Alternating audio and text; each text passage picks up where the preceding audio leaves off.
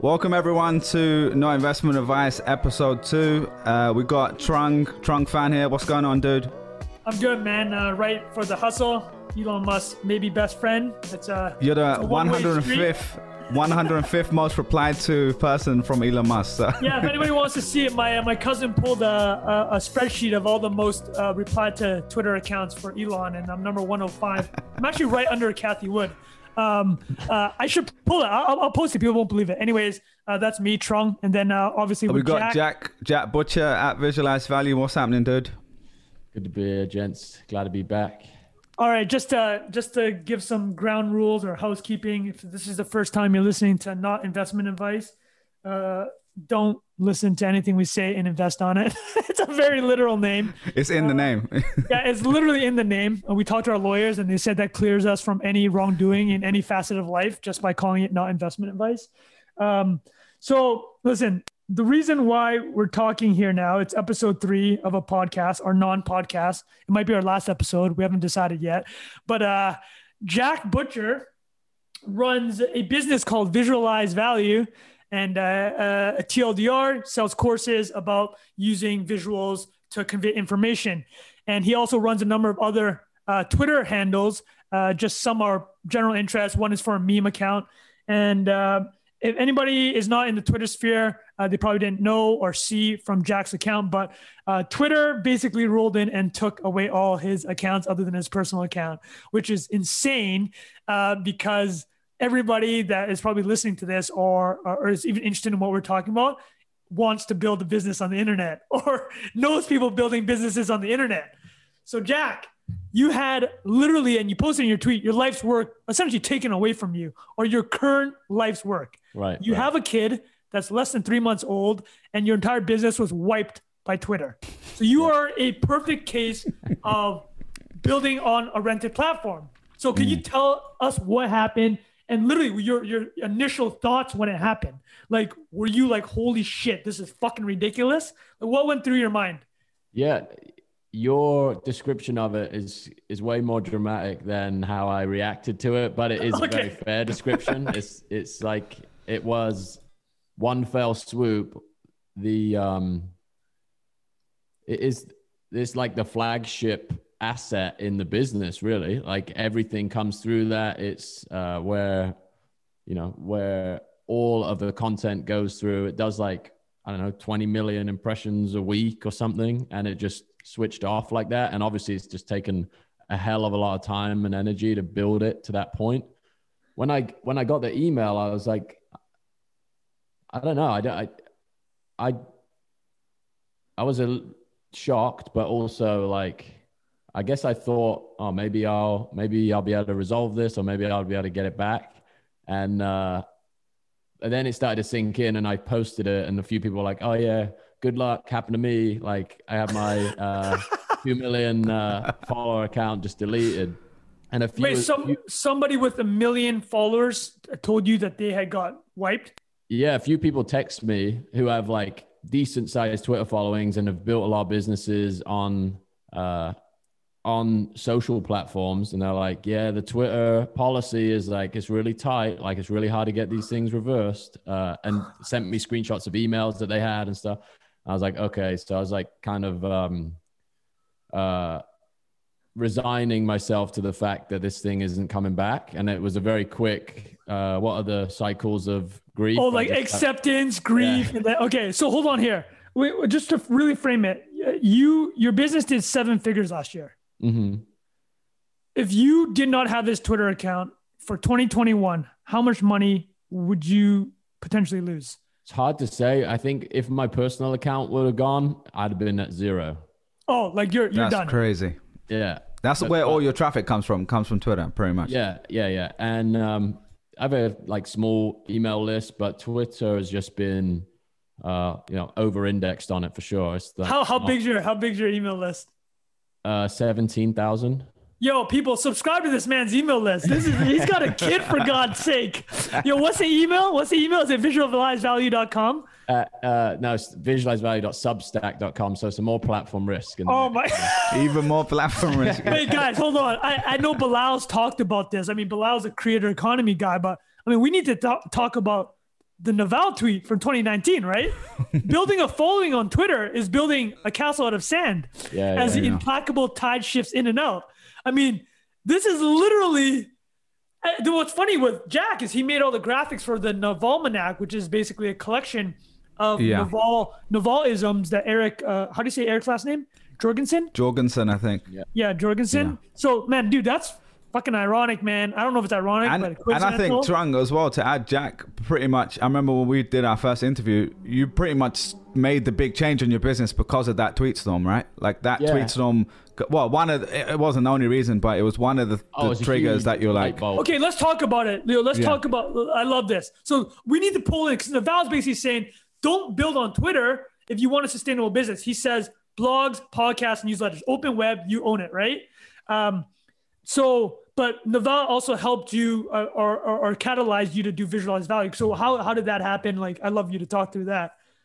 Yeah. I think the exposure to the way technologists think about product and networks was just something that I didn't really encounter in my career before reading that. So advertising world, it's like brute force, go out and meet people, win clients, take them out for a steak and beg them to pay you something. No leverage. Yeah. And then that I just kind of discovered those ideas all linked together. And maybe the most profound was just do the work and the network will emerge, right? If you create the work, then the work will build a network. And Twitter is just there's an inherent advantage to Twitter because you can connect to people and basically piggyback off their network if you can plug in and get them to amplify the message. Like, I'm hopping on your guys' network. I'm riding Jack's coattails like nobody's business. Nobody knows this, but I'm not saying that I didn't email Twitter the morning that your Twitter accounts got taken down. Jack@twitter.com. Go on email from Trung. Yeah, it's like all of those ideas definitely catalyzed the visualized value business. And I don't know if that platform risk stuff was in there originally, but that's been like, I think, part of the conversation for maybe the last, popularized by the Trump ban thing, right? And just like totally like in the zeitgeist now. And you're like, oh, if I'm not tweeting anything political or I'm not, enraging any particular group, then I should be all right. But yeah, these like algorithmic there's no warning. It's just like, boom, you're done. It's unreal, man. The only reason, honestly, that it came back is because I've been building an audience, I think, and like networking with people in the technology world. So there's a bunch of people that either worked at Twitter or knew somebody at Twitter that reached out and said, like, let me escalate it. But if I'd have been a, meme page from somewhere that maybe didn't have that like connection to the technology community, then I don't know if it would have been resolved. But you're 1 degree removed from Jack. I mean, you really are, right? Just from the Jack Dorsey. Yeah. Not that he's making this decision, right? He's not, they're not going to escalate this to him, right? He's getting the Trump file. He's not getting the Jack Butcher file. No. But having said that, I actually wanted to say something about your realization of Naval. And it's a little bit tangential, but I'll do this super quickly. But I also realized something from Naval's tweet storm too. And it's exactly like you said. It's how technologists think about kind of media. And so I wasn't an engineer, right? Like I kind of like, when engineers were just the hottest things ever, social network comes out, everybody's just minting money in the early 2010s being a software engineer. I mean, Bilal, you must know a million software engineers just laughing, right? Working 2 hours a week, making like a mil. But Naval just says, man, you can, like, if you're good at media, it's almost the equivalent of being a top tier engineer, right? Because you can work for any organization. If you're a top tier software engineer, you can literally work for any company in the world, right? And especially if you're full stack, you can do everything. It doesn't matter what company you work at, you can solve a problem for them. Media and attention is the same thing. If you can aggregate attention and know how to use the media cycle and are very good at it, you can literally work for any industry, right? And that was actually my takeaway from Naval. And Bilal, what do you think about that? Yeah, well, I was going to say, did you hear about the dude who had a job at Google and Facebook at the same time? He was working remotely. So it's kind of a crazy story, but yeah, just the tangential point as well. That is like, I think we went through the 2010s where startups kind of took over the world, and then those startups became Facebook, and obviously Google wasn't really a startup by that point. And yeah, we had this kind of big surge, and everyone's like, oh, we need engineers. And of course, that's still the case. But you're right. Like, the difference is not everyone can code, everyone can write, but not everyone can write well. Not everyone can use the platforms well. So I think you two are obviously good examples of this, where you've taken your skills, but you've put in so many reps by this point that you're literally tweeting like 20 times a day. And by the time you've done it thousands of times, you find your voice, you find something that sticks. But that's the thing. I think a lot of people hear that and they're like, oh, great. Like, I can go and do that. But then they don't necessarily realize the work that it takes. So I think like Jack, with you, like you said, it was literally years of time spent into this. It was all day for several years. Yeah. So it's a pretty crazy turnaround. So just to summarize where we're at, you got wiped, woke up, your entire business other than your personal account is wiped. Yeah. And you're like, shit, this is crazy. You go through the cycles of grief, acceptance, all that. And then you start pinging out people, they're helping, they're escalating it. And during this time, you are thinking though, like, I mean, what is it? You're just like, I'm just have to run everything through my personal. Is this what was going through? Yeah. I think like I have the assets offline, and the amazing thing was like, because like this event could actually play favorably, right? It's that the attention hasn't dissipated. It's like it's just changed forms almost. So everybody was, I think the crossover between Visualize Value and my personal account has to be, up there 50%, something like that. So it would have been a loss of like pure reach, but the story and I think the story is, but maybe the best way to say it is like that could be channeled into the energy that was lost from. Well, you're doing it right now, right? Like you're going to be making an NFT. I'm sure you are. Are you? Yeah. I think you already put one out, of course. Yeah. So like that was actually they looked pretty good. I'm not going to lie. It was just a screenshot of your page suspended. But for some reason, it still looks good. Like, I think you put a little shadow and it's like, it's called Decentralized. And I'm like, okay, anyone who's been following your stuff knows you're already into this stuff. But this was like the final nail in the coffin, it feels like. You're real. Yeah, exactly. Like you are, I mean, you're becoming the poster child for, platform risk in a way, just because you built such a successful business. I mean, there are others, right? Like I interviewed the lady that started the Shade Room, which is like one of the most popular Instagram accounts. It has more followers than CNN, BuzzFeed, and like a bunch of other media things combined. I think it's like 25 million Instagram followers. Wow. Her name's Angie Nwandu. And she basically went through the same thing with Instagram. She built an account, which was a African-American celebrity focused account from 0 to 500,000 Instagram, wiped. And this is the amazing thing. She, like to Jack's point, she didn't know anybody at IG. She couldn't call somebody up and try to get back. She built it again from scratch. Wow. That's crazy. Dude, think about that. Yeah. Look, if I built something up to 20,000 and I got wiped, I ain't going back. I'm done. I'm fucking done, dude. I'm like, if I built to 200 followers and it gets wiped, I'm like, man, that was a good run. I'm off Twitter forever, man. So she goes from 0 to 500,000, wiped. It starts again from scratch. But yeah, I mean, I think Jack's going down the line, and he's an example, a very, very salient example of this. Well, I think also, go on, Jack. I was just going to say, there's another like piece to it that on the surface, it looks like this very cut and dry thing. But that example that you talked about, I bet you the 500,000 were near enough the same people, because the brand and the idea still exists in the collective consciousness, right? It's just this asset to actually attach yourself to it is temporarily gone.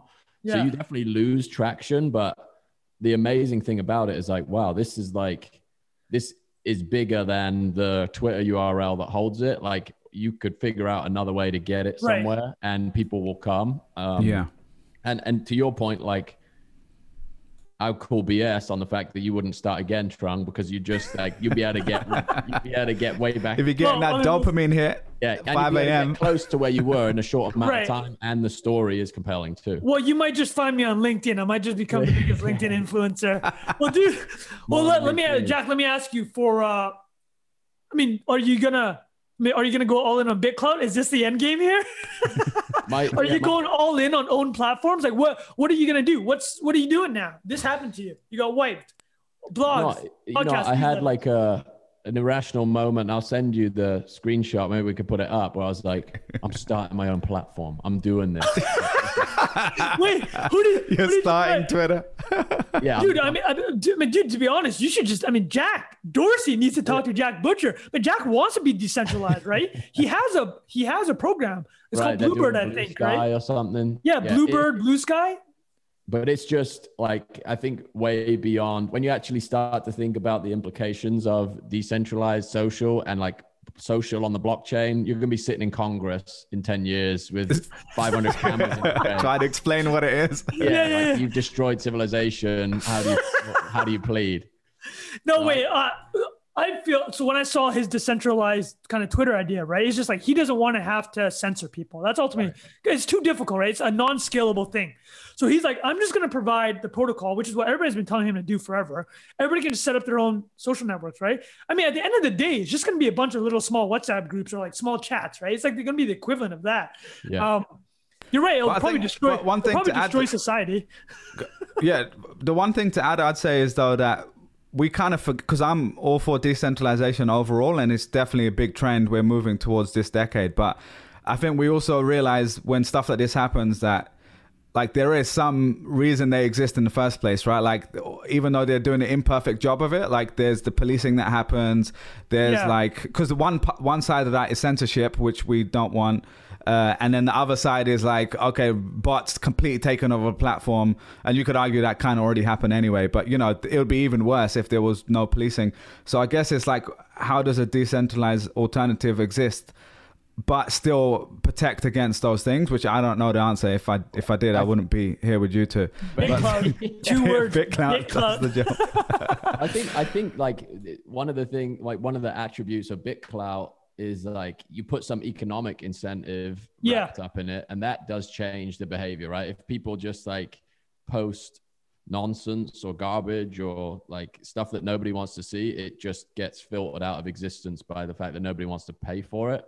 But it also is a huge throttle for like getting your auntie to set up a BitClout account. It's like, I'm not paying for this, you know, like that is a huge, I think we massively overestimate the percentage of the population that is ready to like put a freaking Bitcoin address into. 100%, right? Well, I mean, people don't even want to press skip on a YouTube ad, which is free, like in 5 seconds. I mean, and there's literally a $10 alternative to just pay for no ads. Yeah, exactly. Bro, hold on a second. That's so funny, man. I just want to follow up because I know there's another element about Jack's story that I want to make sure that we touch on. But Jack, you have a theory about what happened here. So without poking the bear, what is your theory about what happened with all your accounts, why they got wiped? What's the end game here? Who's the Vietnamese Canadian behind it?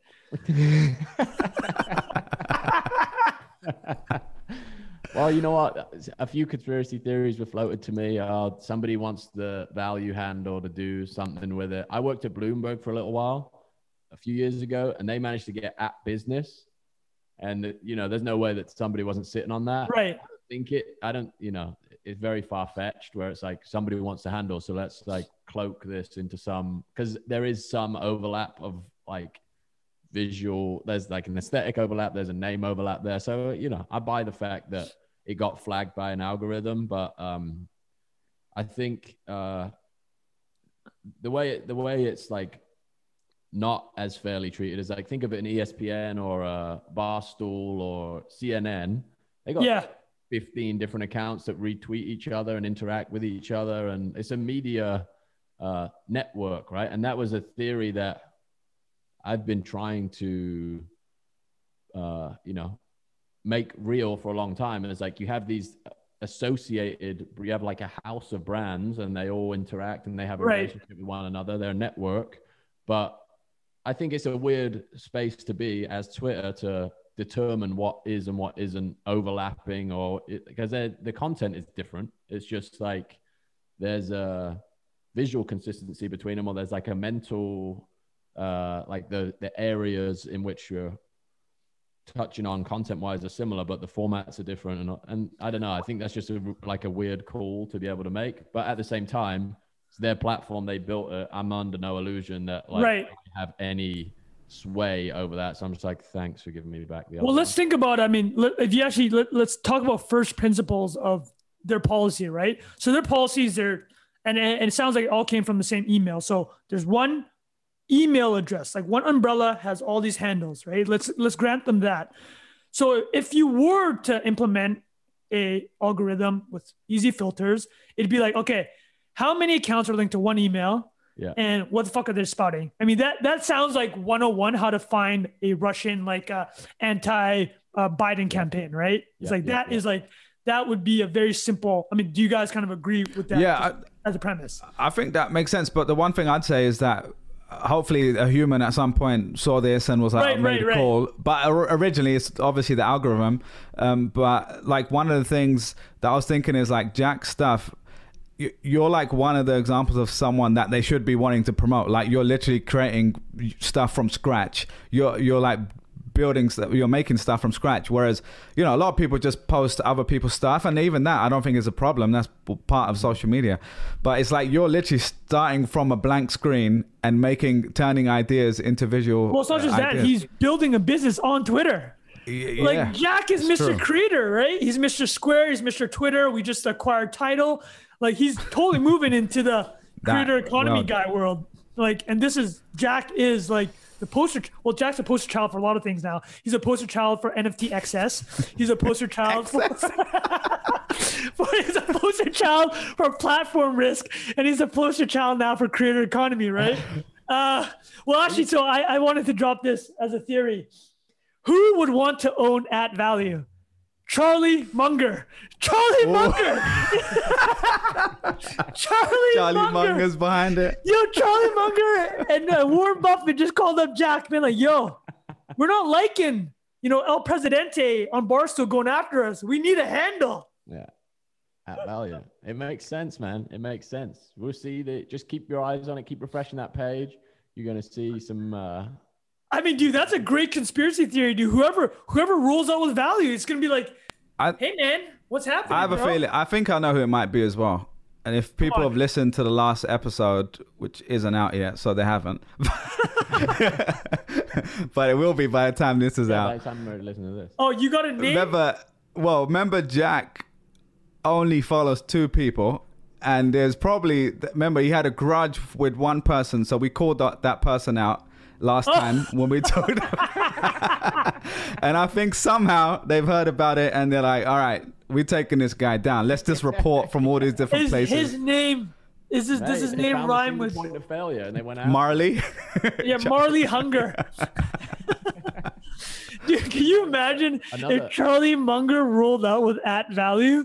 Oh my God, dude. Was the only hidden reply underneath the tweet. So one of my friends who's like deep into conspiracy theories was like, hidden reply, look at this. And it was like, I bet you it's Jack wants to compete with @Valuables, which is that Ethereum based, the infrastructure that made it possible to sell his first tweet is @Valuables. So the theory is @Value is going to be the Twitter. Yo, you don't got beef with those guys, right? You're kosher. No, nothing. Yo, I'm sorry, man, but like, I know people give conspiracy theorists a hard time, but dude, Kennedy was killed in a fucking conspiracy, man. Anything can happen. If they can take out Kennedy, they can take out Jack Butcher's Twitter account. So Jack, tell me another thing, because when this happened, I was texting with you in the separate chat without Trung, and we were talking about how like you were kind of riled up, understandably, right? Like I would be as well, but it felt like it wasn't like a straight up anger. It was like all right, I don't know how to react to that. I feel like you were just kind of in those stages that we talked about before, where you just are like, all right, fuck it now. Like I'm just gonna have to do something completely different. Yeah, I think it's hard to go back into that mentality now, but it is like what if you do this for another year and you get it to 5 times the size it is now, and then it just gets wiped out again. Oh my God.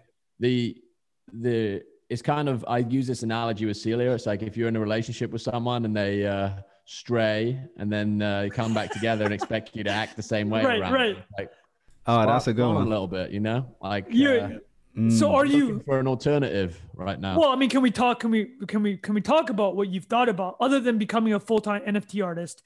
What have you thought about as an alternative to what happened? Well, I think just hosting stuff, like taking it off platform, but and pushing to it, you know, use the Twitter network to continue to like build relationships with people, but start to diversify the like where the assets live. So like owned blog or even minting all of the stuff, right? Like it gave me an idea instantly to be like, well, why would you not preserve every single thing you did with a timestamp on chain, whether or not that's something you auction or sell or whatever else? It's like it legitimizes it, right? In the way that someone will be like, oh, who cares about the provenance of digital art? Or you could just post it on Instagram or Twitter or wherever. Like IPFS is like a decentralized file hosting program where, you know, you put something on chain, it's there's the timestamp, there's the day it went up, there's the wallet address that signed it. It's got me thinking about how can you publish to an owned platform somewhere, but also like think about the trend line of where people's attention is, like trying to get somebody off a platform that is just loading content at you all day long. Like trying to get somebody off into another platform is just mental hard, right? I think email is maybe one platform, SMS is another way to think about it, but to try and like own a media site of sorts, like without a massive team and effort to like drag people over there all the time is difficult as hell. Well, I know really even that. Go on. No, I was just saying. Well, I know Jack is buddies with David Perel, and you know what David would be saying? Email, man. Gotta get the email list. My email subscribers are worth 10 times more than my Twitter subscribers. Yeah. I mean, that's what he's telling you, right?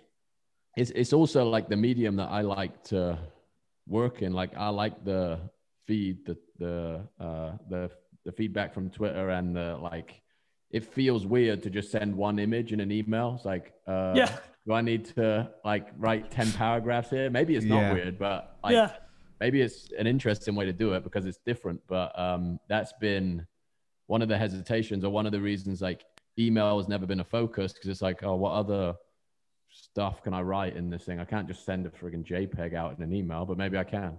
Maybe you can. Maybe you should. Yeah. Well, do you have IG? How's your IG? Yeah. IG is already pretty big, right? It's 200K followers. Oh, it's huge. 230, yeah. Okay. And so, Jack, you tried the SMS thing for a little bit, right? Yeah. What was your like take it's from cool, doing that? You know, the thing that stopped the thing that made me less excited about it is that you can't have embedded media. It has to be a hyperlink out. Yeah, that's kind of shit. Obviously, it's a visual thing, and you give it kind of comes in as this broken, like, here's the message, and then here's a separate link to the media, and it's some ugly URL that they click out to, which is fine, but it's just not as elegant slick as I'd like it to be, and that just puts me off doing it. Was that Community? Yeah, Community, yeah. Man, I find I know a lot of people are trying it, and I get the pitch. It just I can't wrap my head around SMS, man. I actually don't think it's a great platform to communicate with people, in the sense that the reason I don't think it's great is because, well, I'll just give you my experience so far. They suck, right? Like I'm on Chris Bosch's Community SMS. Right. I've texted him over 100 times, not a single reply. I will screenshot it. I'm like, hey man, Chris, just rewatched some of the YouTube highlights of Game 6, 2013. Amazing rebound in the corner. Nothing. Yeah. Just total crickets. And it's just him once a week, like, hey, check out my new book, or hey, I just did this. I'm like, dude. Well, it just feels like promo by that point, right? Like, just answer one. Like, get your assistant to answer me. Like, pretend, right? And then if I'm doing it full time, like if I had, hey guys, hit me up on Community, like I want to fucking answer strangers on my phone.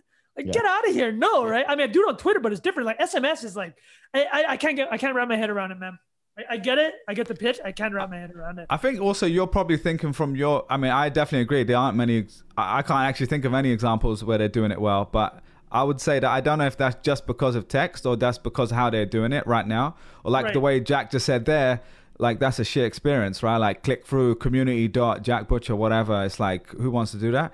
But like, yeah, maybe that evolves over time. I think the other thing I've seen is like WhatsApp in the rest of the world, especially outside of the US, is a little bit better. Or like some people use Telegram, but I don't love that either.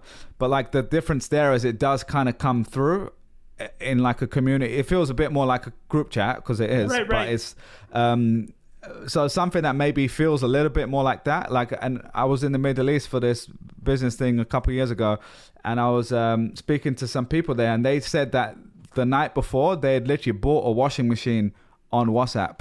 And I was like, what are you talking about? It's the most random thing I've ever heard. Right. But it's like that's, so I'd say like for commerce, there's definitely some stuff where it can really work. Obviously, if you're a shop owner, you get like 100% deliverability and open rates are much higher, all that shit. But like, yeah, I think as an individual, like the way we do it, it's a little bit different. We need to talk about how Bilal just said I was in the Middle East doing business and how ominous that sounded. Yeah, that's true. Just the most. Yeah, a couple of years ago, I was in the Middle East doing business. Just buying barrels. What the fuck? What were you doing? What business were you doing? Were you selling missiles? Yeah, I was in Riyadh. I was selling missiles in Riyadh. No, it was a lot more boring. No, it was fun. I was in Kuwait. I was teaching digital marketing to some startup incubator thing there. It was pretty fun. But yeah, it was the most random. Yeah, that's what I was doing. It was pretty fun. I'll probably go and do it again in like Dubai, maybe Lebanon. How was the food in Kuwait? What were you eating? Oh, incredible. Yeah, it was like the foodie capital of that region. So what were you eating? Like, what was breakfast? Oh, like they eat everything. They like just have so much international food. So just like literally any sort of cuisine. I mean, and the local food, like I had some of it, but it was honestly just like every single type of cuisine in the world there. Well, like, what's a local Kuwaiti food? Honestly, it was like what you'd probably expect, like rice and meat and stews and stuff like that. So delicious. Yeah, it's just like it's all good. Anything, yeah. I mean, Middle East has pretty good food. Oh, I fuck with the Middle East for food, man. Yeah. So yeah, was there anything else on Jack's part we want to wrap up with that, or what? How you feeling now, man? Like you feeling? Yeah, how you feeling, dude? We're back, man. I a lot of mental energy being expended on the anti-fragility plan right now. What? Okay, so can you reveal anything? The comeback? Can you reveal the phoenix rising up from the ashes, or you want to keep a little surprise? No, I mean I think it's going to be a slow and steady. I don't think there's going to be any flashbang fireworks. Like just being a bit more thoughtful about making more permanent connections, not relying on the single point of failure. Right. Maybe I'll try that email thing.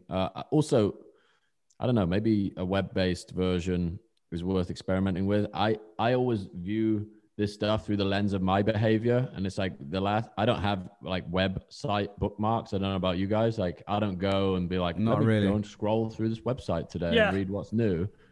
Twitter or Discord, or I'm on Zoom or Gmail. Like, and if it's not on an app, for me, I find it very difficult. Like even BitClout, like I was going on it in my browser on my mobile phone, but it was not very. It takes ages to load. So yeah, I feel the same. Let me see what BitClout's at right now. Guys, keep talking. I haven't checked it in weeks. I'm probably at 0 now. One of the like realizations I had recently is like you're not competing with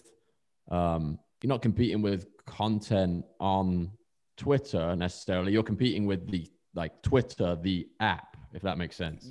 Yeah, it's like it's all attention. It's like where people spending their time, and that's why you see long form on Twitter. That's what, these people that post 80 tweets together as a blog. Because if they posted it as a blog, there he is. Yeah, yeah. They posted it as a blog and put a link, they would get 5% of the traffic and engagement on it. And I don't know what the long-term ramifications of it are if your Twitter account gets shut off. But the incentives that Twitter has created was basically like killed blogging as a medium for a lot of people. I'm not saying everyone. Some people are still pumping out blog posts and more power to them. No, blogs definitely got crushed by Twitter. It's just I mean, Ben Thompson, the tech writer, writes about it. It's just like the feedback loop on Twitter is just so much faster, right? And it's like you said, you're incentivized to do everything within the platform because they'll crush you. If you put a link, you're fucking if you done. put a link, we know that from even linking to the podcast. It's it's like you just see the impression numbers are crazy different. So what, talking of that, like how would you guys place like podcast specifically, since we're now doing one? Because the way I've always described it is you get the benefits of like 100% deliverability, kind of like email. So like, you know, it goes to the person's feed if they're subscribed, and it's pretty much uninterrupted in most cases. It's not like an algorithm at the moment, though that might change. But you don't own like the email address, you know what I mean? So it's not like you can just pull that out and take them somewhere else. Like, have you guys thought about it? The RSS feed is almost as, I mean, it's not, I wouldn't say comparable to owning email is the pyramid, the top of the pyramid, right? Yeah. I mean, owning an RSS feed is super valuable. I mean, Dan Patrick from ESPN, when he just left ESPN, and one of the major talking points, I think it was Dan Patrick, but if it wasn't, I can check it. But long story short was he made waves because he left ESPN and negotiated his RSS feed, and that's the entire value. Yeah, that's amazing. Him, right? And like, I mean, yeah, I think you're right. You're not going to be able to target at the same degree as an email, but our RSS feed is super valuable. And so many interesting things with how Apple. And I mean, I want to ask you, Bilal, about it. Spotify is rolling out subscriptions. They're not charging creators, I think, for the first 2 years. Any cut.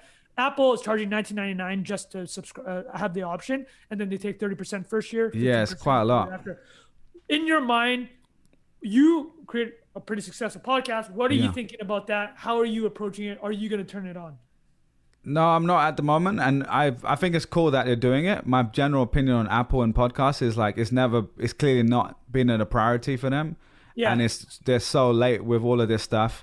Like, obviously respect the company as a whole, and they really kind of like started podcasting in the form that we know it, but like they just don't really care. Like the app is really shit. Like the experience is really slow. They don't really give you any analytics properly. Like they launched this thing called like Apple Podcast Connect. You see some stuff, but it's like super basic, and it doesn't even match up with my host numbers most of the time. So it's just, I think it's cool that you're doing it. It means the space is evolving, which is a good thing, but you know, they don't need $20. Like, you know what I mean? Like they just, you know, and the 30% cut as well, that's like quite a significant cut. So I don't know. I think there's plenty of, like, I think Patreon has done a pretty okay job. I don't like their experience, but like I pay for lots of Patreons for podcasters, and I get that feed. Who do you pay for? I've never paid for. I pay for Pomp's podcast, but it's not. It's like an audio version of his email. Oh, okay, okay. I pay for that. I pay for like a couple Arsenal ones, like a couple comedian ones as well. So yeah, and every time you listen to a Pomp podcast, you buy more Bitcoin, right? Oh yeah, every morning. That's my routine. I just get hyped up on the day. But yeah, so I like that approach. I like that most of it goes to the creator. Obviously, there's a cost to the platform. But I don't know. I think Apple especially, like they conceive Spotify competing, and Spotify's done a pretty good job. Like they're not, I think they can do a better job of like promoting smaller podcasts and helping with like algorithm stuff and like surfacing it, which I think they're working on. Right. But that's the big thing. Like all of these mediums, the 1% are like the 1%, and everyone else is just having to fight for themselves. Like there's not really a way to get discovered. About like, what is there like an economic precedent for the distribution of attention this way, right? Because it does feel like top 1% can make a living off it, and everyone else is like, the amount of effort it takes to run a podcast, like it's a lot, right? You're putting in like it's a lot, so much prep work for every guest, like, you know, a couple days a week. And if you're not like if you don't have the flexibility to do that, is the juice worth the squeeze? And how big does your podcast need to be to earn like a legit living off of it?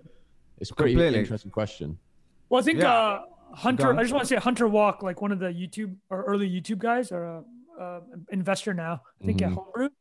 He was just talking about like, you got to be a multi-SKU creator, right? Like you got to have many units. I mean, look at Pomp. It's a perfect example. He's got his Twitter, he's got his newsletter, he's got his podcast, and he's an investor, right? He's got this whole umbrella that he's doing a million things under. And Yeah, I mean, it's just skewed so hard, right? There's Rogan, and then there's freaking like, even people with like crazy, like good numbers, like it's difficult as hell to make a living. A next item on the agenda, so I don't want us to forget about it. Last episode, we talked about the shit ETF, the piece of shit ETF.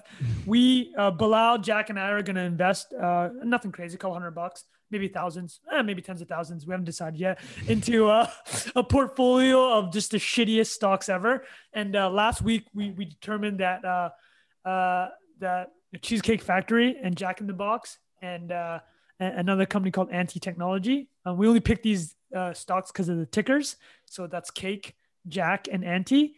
That'd be our shit ETF. We're mulling over whether or not to do that. But the other thing I wanted to propose is I got one of the funniest parody accounts on Twitter. They're writing an article for The Hustle. That's Parek Patel, CFA. You guys have definitely seen this thing. Yeah, he's great. Or the guy that Chamath calls father. So, yeah, it's Chamath's dad. Yeah. So Chamath's dad, right? It's just the funniest running for anybody that's the uninitiated. It's a parody account of an Indian financier named Parek Patel. And it's just hilarious. It went from 0 to 260,000 followers in like 6 months. And it got really popular on Wall Street Bets, like during the GameStop insanity. And Chamath, the billionaire investor, literally just replies to every one of Patel's tweets with like, thanks, Dad, or hey, Dad, what do you think about this? So just hilarious, right? But anyways, he just wrote an article for us about 5 shit coins. Jesus coin, garlic coin, Dogecoin. Wait, garlic coin? Is this real? Garlic coin, yeah. So I'm thinking. So we have 2 options here.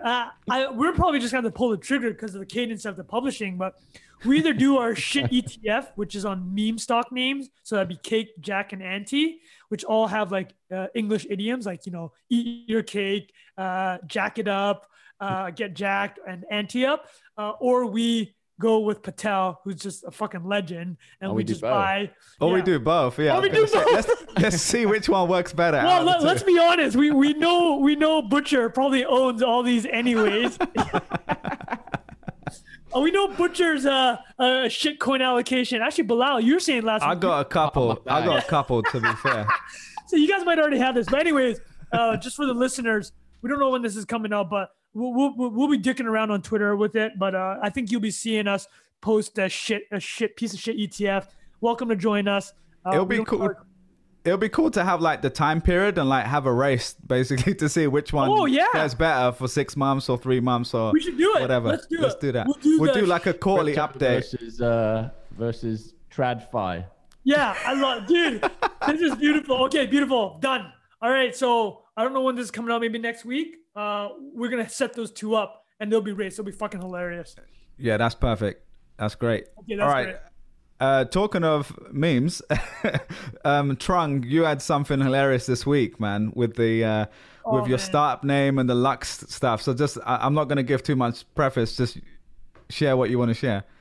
Just my Twitter is getting dumber and dumber every single day. So like, if you don't follow Trung T Fan, just please follow me because like I'm getting increasingly dumb on my Twitter.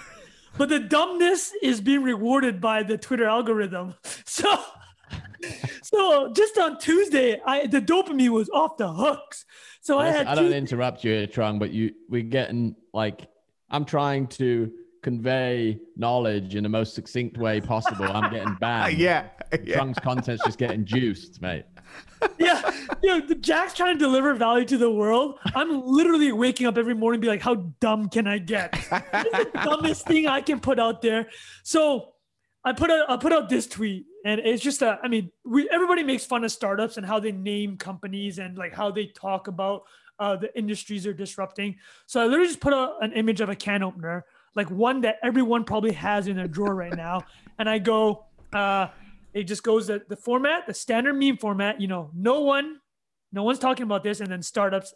And then the startup says, we're called Can Opener, spelled KANOPNR. We're a smart hardware company disrupting the $10 trillion global food industry. And anybody that's listening to this podcast, in episode 1, I talked about how I set tweets so I can wake up to dopamine drips. So I set this one for 5:30 a.m. Oh, 5 a.m. That's an early start. I was really going for it. I wake up at 6:30. It has 1,000 likes. The most likes I've ever had on a tweet when I woke up. I'm like, this thing might get to 10,000. Like, you know the vibe. And Jack, you know what I'm talking about. When a thing rips that fast, and the West Coast hasn't even woken up yet, you're like, this thing's gonna run. This thing's gonna run. But it went completely bananas. And it actually wasn't like the biggest one. It ended up at 6,000 likes. No, not that I'm counting, but but I just woke up and I'm like, I'm leaning into this. So I started making logos for it. I made a fake ad. And what people don't understand is this. Like, I'm trying to explain to my wife and my family and friends is like, I'm so fast at making dumb shit. Like, it's incredible. Thing last week, Tom Osman, I think a friend of ours, I don't know Tom that well, but I think he knows Jack. So I have Chamath on notification, and Chamath tweeted something, and I tweeted out a meme within 2 minutes. And then Tom just literally wrote underneath, he's like, hey, hold on. We need to talk about how fast you did that. And I'm like, dude, you don't understand. If this thing's hit on my phone and I see it, I'm going to be doing this, and like a minute, 90 seconds later, it's going to be out there. What you Mematic, Trung? Yeah, what were you using for that? No, it wasn't even Mematic. I used Google Slide. I got so good at Google Slide and video. On the phone? Yeah, on the phone, dude. Like, that's I literally amazing. On my phone can make like, everything on this, we'll share the tweet, but like all the fake website designs and logos was all done on my phone. And it's just, I've gotten so fast at it because I'll tell you why. The listeners, if you can't see the video, if you're on YouTube, I used to sleep with my kid, right? So Jack will know this. So my kid will be in my arm like this. So for the first 18 months of my kid's life, he's just in his arm like this, right? Jack, you know what I'm talking about. You got one hand. So literally, I'm like, fuck, I want to make like stupid Photoshop shit. So I literally, for 18 months, got so good at mobile tools because I was like holding my kid and like, I didn't want to wake him. I couldn't use a laptop. Bro. Not just on your phone, but one-handed on your phone, pretty much. One-handed on my phone, wrap around. Dude, because my kid would nap for 3 hours. Like, what the fuck am I going to do for 3 hours? So I just got so good at these apps. And it's hilarious. It's so dumb. But anyways, the fruits are being rewarded now with the Twitter algorithm. Mate, the screenplay, you got to fire up screenplay for this next time. It's perfect. Oh, yeah. So Jack put us onto a new app. It's called Screenplay. And it's like a social app where you do shit on your screen and you just share what you do on the screen. We should do it live with people who listen or people. Oh, yeah. I'll do it. You know what? Fuck it. I will do it. I'm going to hit up the Screenplay guys. To show people how they do it. Yeah, next time Chamath tweets, man, we want a strong screenplay. Like how fast you do it? A meme competition. That's cool. So that was one. The other one that I wanted to talk about super quickly, not to toot my own horn, Trung T Fan. Follow at Trung T Fan. Almost at 50,000 followers. Could get wiped out tomorrow, but whatever. The other one I tweeted was I read this article, really cool article about Rolls-Royce's new design. And in the article, the guy talked about how if you look at all the top most luxury brands in the world, they only use capital letters. I mean, Jack, I'd love your opinion on this actually. So I tweeted that, and I tweeted it in such a way though, like we want to talk about like the methodology behind my tweets. I tweeted it in such a way where it would kind of trigger people. So I put the world's most luxury brands only use capital letters, like an authoritative statement, right? Yeah. And I knew I was going to get blowback. I'm like, perfect. Give me all the blowback in the world. And people then I just give them a reason to reply and quote tweet it, right?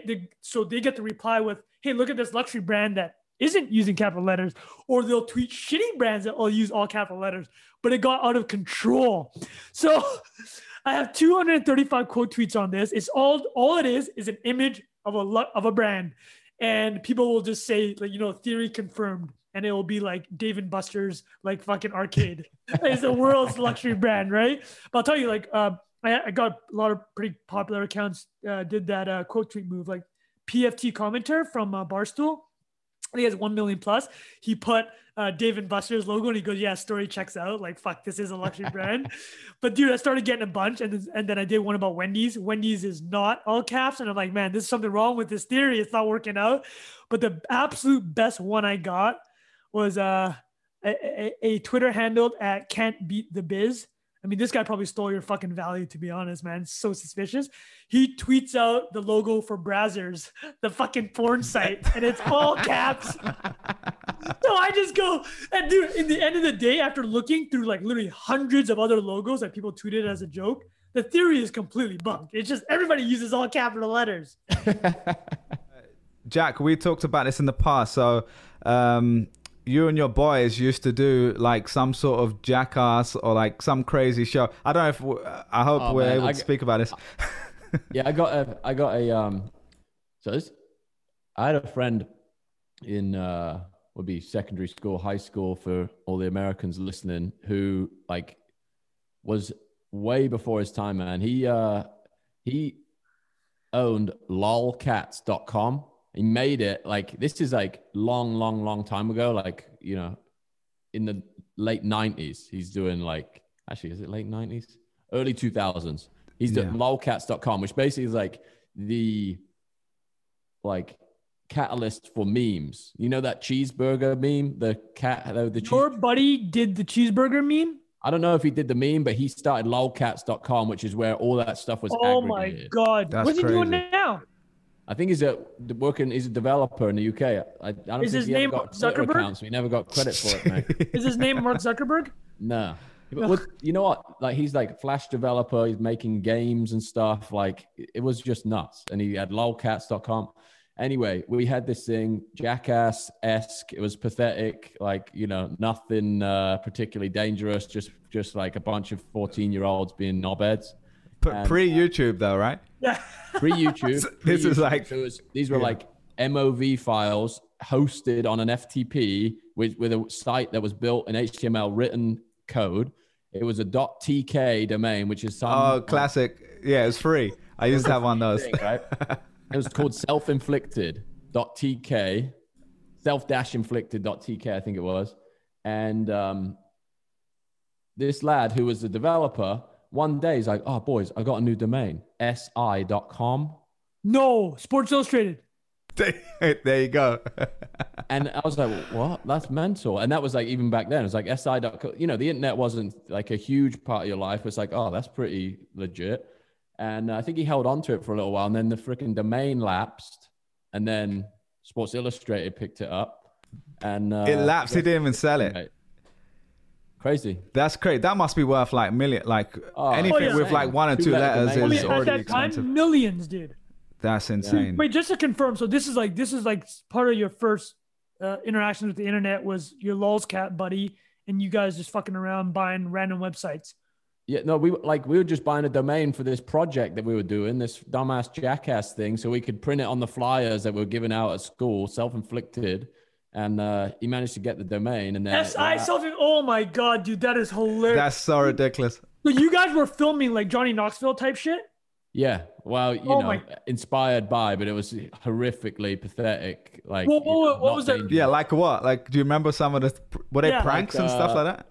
We get in like a shopping bag, like a big, zip up shopping bag, like stick it on a skateboard and like wing it down a hill or down some stairs. Dude.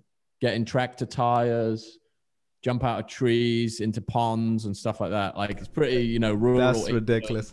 It was. Well, dude, I mean, like, let's be honest. Like, that's not any worse than, these Jackass dudes did the craziest shit, man. Yeah, that's true. God. Dude, it's peak Jackass when Steve-O was like, I'll just tell you how about this? We'll end with this. Let's talk about our favorite Jackass skits.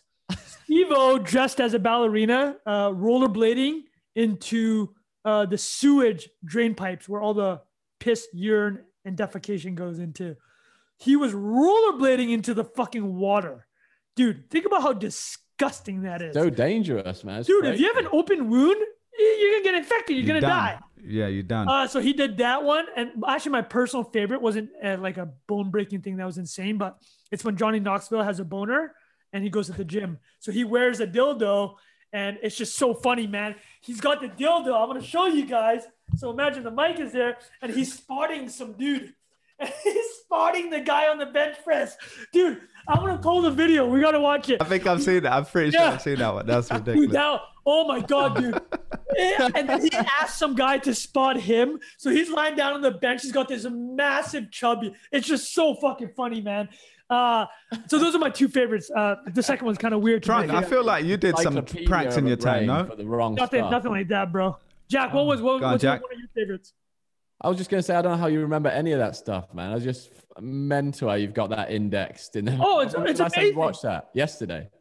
Oh, I've seen it. Well, if you don't have a favorite, let me add a third one. Before they did Jackass, there's a skateboarding crew. I forgot what they're called, but they had a song. Is very politically incorrect. But there's a line in the song where they go, "Ho Chi Minh, shoot a load on your chin," and we're trying to get one beat per episode, so we try. Dude, listen, that's above board, man. I'm Vietnamese. I can say whatever the fuck I want about Ho Chi Minh, man. But Ho Chi Minh, shoot a load on your chin. I'm like, that is an incredible rhyme. That's it. Maybe we should leave on that. What a beautiful poetic way to finish, man. Well, what's funny is if any of our dozens of listeners listen to episode 2 then 3, the last time I left on like the most eloquent thing ever is like, life is precious. Yeah. And then this episode, being a dad. Yeah. I'm like, man, being a father has just changed my perception of life. Just listeners, just cherish every moment. This week, Ho Chi Minh, shoot a load on your chin. That's range, man. That's acting range, dude. All right, in that case, great way to end another episode, Not Investment Advice. See you guys next week.